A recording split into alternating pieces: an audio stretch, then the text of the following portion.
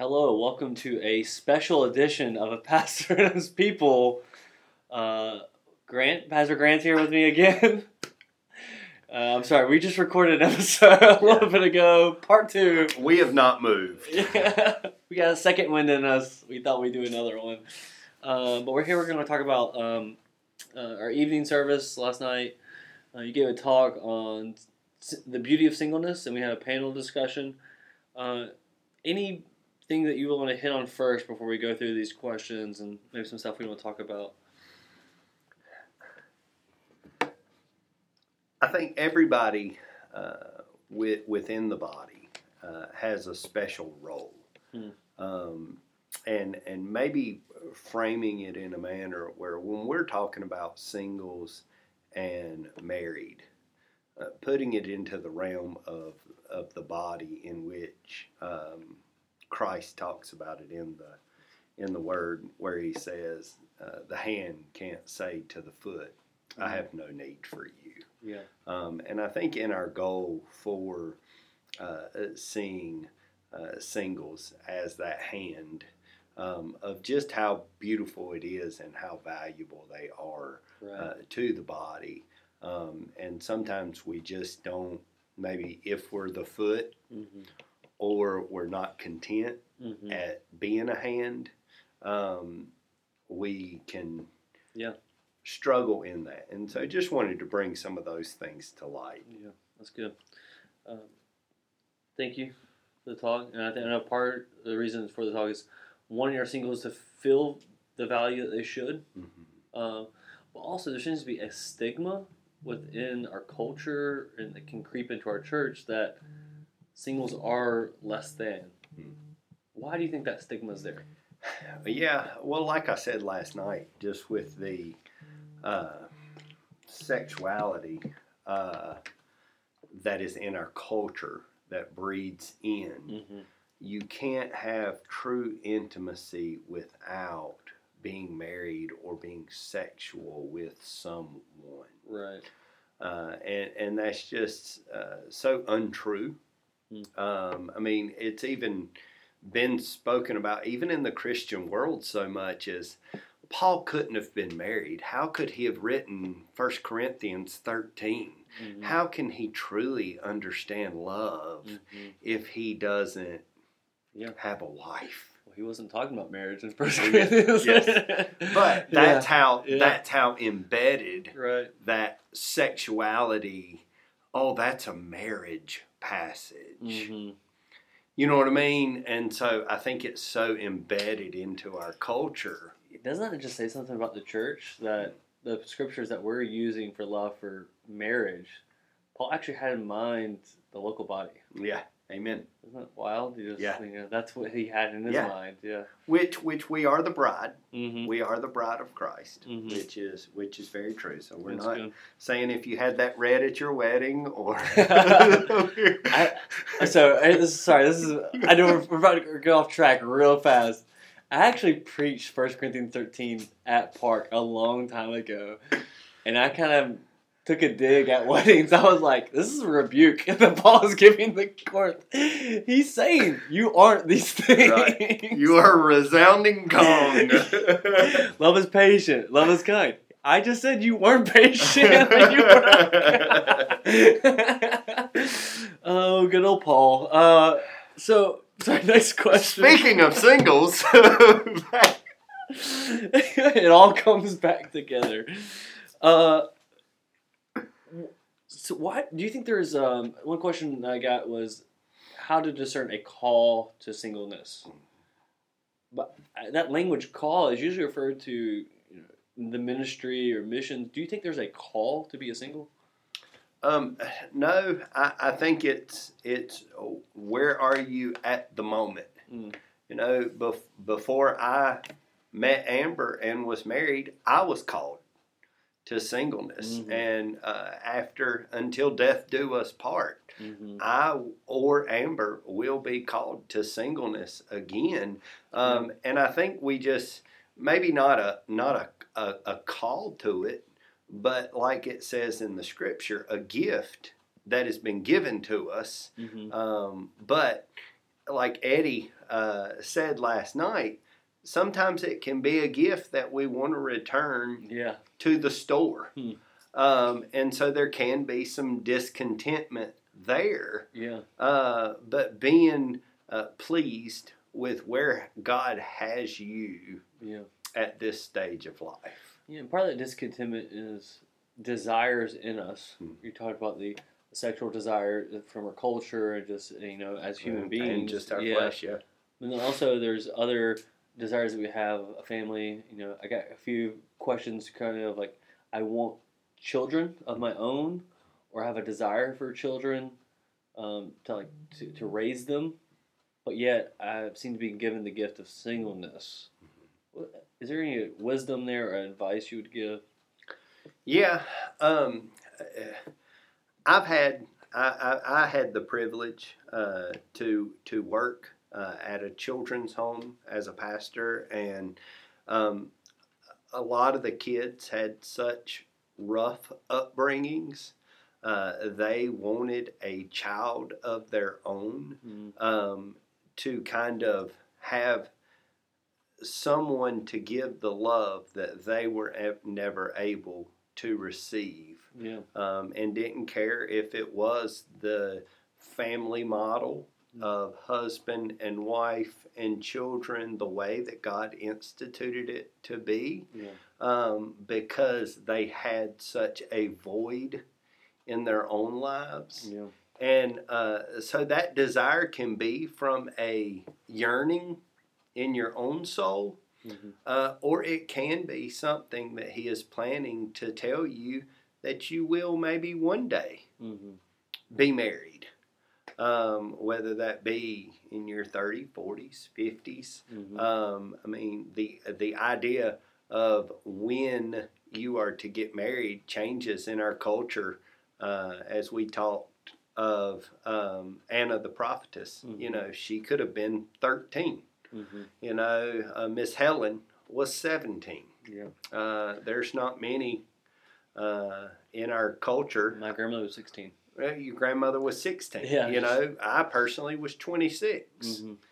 And so I think it varies, also from our culture there. But I would say things that we view, do we view struggles as gifts to refine us? And so... that's another question I was going to have with this, because there is this idea of, with discontentment, being single, is that there's usually these desires that we have, but is that partially our culture to say, I have this desire, therefore the Lord has given almost validation to me that He wants this to take place? Is there something part of our culture there? Yeah, I mean, as we, a lot of our people who were on the panel were not from the younger generation. And when you see all these posts of the best of family life, whether it be of how happy they are with a child being born and just sitting there so quietly. Nobody ever posts that picture of that child screaming at 3:00 in the morning. And you just praying your one desire that child goes to sleep. You pray out of your gut. Out of your gut. There's no thinking going on.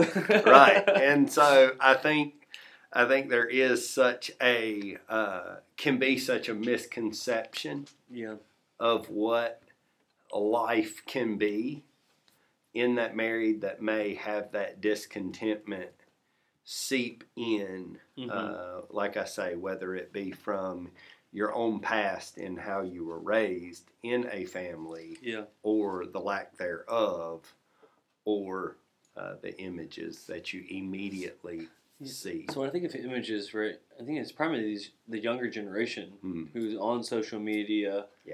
Do you think that's maybe a reason why we're seeing, just broad stroke purposes, we're seeing younger people struggle with this more than the older singles. I mean, not that they don't struggle, obviously, but there seems to be this discontentment is more of the younger of not being okay with the singleness.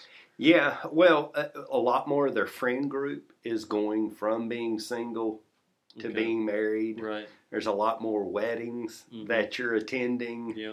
And it's awkward. No matter, me officiating weddings, like a lot of time with me having young children, I have to go by myself. Yeah. It's kind of awkward to be at a wedding by yourself. And so when you're doing that more repetitively, it can become like, oh, I see all this joy. I see all these celebrations, and I just kind of feel awkward and out of place. Yeah. I liked what you said earlier, and then also kind of what Eddie was giving advice of this focusing outwardly. That seems to help. Do you think the people who are more discontent are more focused on themselves? Well, you got to, the example I just used. Right. Are you there excited for your friends who are getting married at this wedding? Or are you sad and grieving because you don't have that special someone to dance your first dance with? Yeah. I think it definitely, as Eddie was talking about feeling lonely last night, of just when he feels that way, of going and serving someone else. Yeah. Even Nate said it at his younger age. Right. Of just constantly going, calling someone like me who he knows is going to put him to work. Right. So. Yeah, and you've talked about this just, we've discussed, but someone asked about this idea of fighting hidden sins. As a married couple, you have that companion that you can share sins or share struggles with. But as a single, it seems to be trickier to, be vulnerable. Is there maybe advice you would give with that? Yeah, and I think within marriage as well, I think there can be ways where we are not vulnerable with our spouses. Yeah. Things that we don't, in a sense, want them to see yet. Yeah. But knowing that God puts people within the body that you're called to, that you need to be vulnerable with.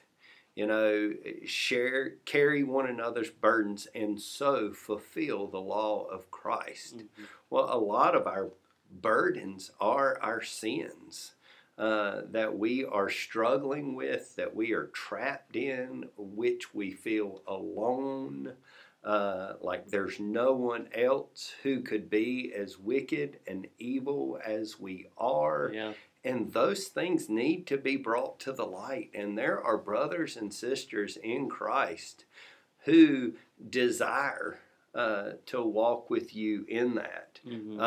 Whenever I was speaking last night about my discontentment, well, if you weren't there, I was looking out into the crowd, and I was looking at Pastor Dave, because he's the one that I had shared that struggle with more than I had my actual wife, even though Amber knew that. But it was that friend that I was able to truly hash that out with. I really do think, especially in the West, in our individual culture, we underestimate the body of Christ. Amen. Even as much as we do love our church, I think we underestimate the gift that Christ has given us with the local body to how close we can really be, and how much our burdens we can actually share, and that this struggles that we have, singleness as in a couple, whatever it is, often we can look at it seems like we're oversimplifying almost, like lean into your local body. Yeah. Seek the Lord, lean into the church.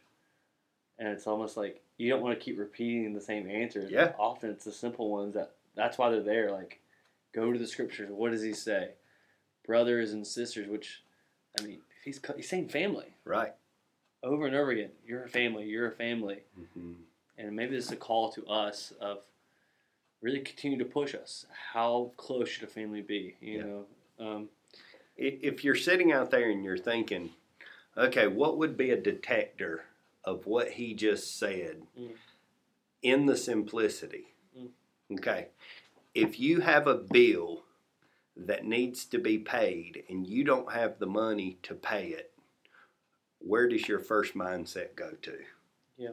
Relying on yourself, getting another job, calling your parents back home, right, or coming to the local body that loves you, yeah, that cares for you. Yeah, and that's good. That's very helpful. Like even saying you're saying I have something I'm struggling with. Who do you go to? Right. Where does it go? You're struggling with loneliness. Where do you go to? Amen. You know, I think it's just, we want to be that church where there is a wrap, and which I think we are, right? We saw the encouragement on the panel, but as he writes to the Thessalonians, more and more, you know, Amen. do so more and more. Maybe let's close with, someone had a question. Is there advice for singles in preparation for marriage, as well as preparation for being single? You know, is there advice you would give? Yeah, well, like what the scripture had said, of viewing it as a gift. Like, I can't be called to singleness and not see marriage as a gift as well. Like, I think that was what was so convicting to the elders, and why we decided to discuss singleness is because we saw, and all of the elders are married, and we saw the gift of singleness and how we needed to celebrate it. Right. And so viewing marriage or singleness as a gift, and how can we view marriage as a gift in preparation, I would say see how it is a gift, how it reflects Christ, how it passes on the gospel to the next generation, how he instituted this as the first, in a sense, kind of government that was ever set up.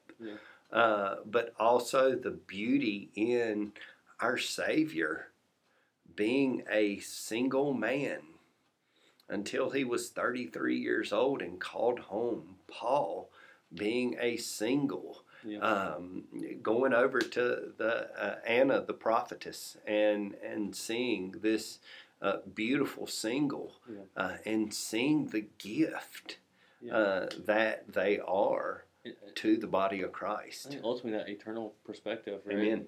Marriage will not last forever. Amen. Right? That's not our ultimate calling. Our Amen. ultimate calling is we'll be a bride. Amen. All of us one day will be brides. Amen. And that's good. That's glorious. If you're listening, I should invite you, right? If you want to discuss this more, you want advice, or like, man, I hear what you're saying. I need maybe some help. Come talk to me. Come talk to Grant. First, though, the advice we give you may be sure you're ready to take any advice given to you, because it may be Grant's going to put you to work. It may be us to take you out of your comfort zone a little bit, to really push you to serve, to get involved with the church more. And so, but we're here for you, to pray for you, to talk with you, and to do whatever we can for you. So I'm going to pray us out. Amen. Heavenly Father, we thank you for this time that we get to talk and reflect and discuss you, and you, the giver of good gifts that you have given us in couples, but also in singles, Lord.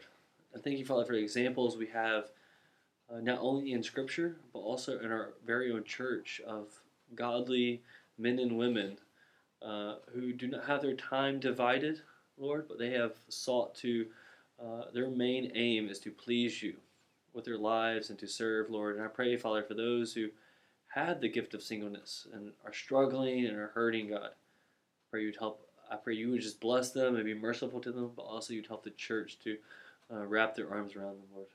And I pray, God, that you would just help your church to come together to reflect your gospel and your glory.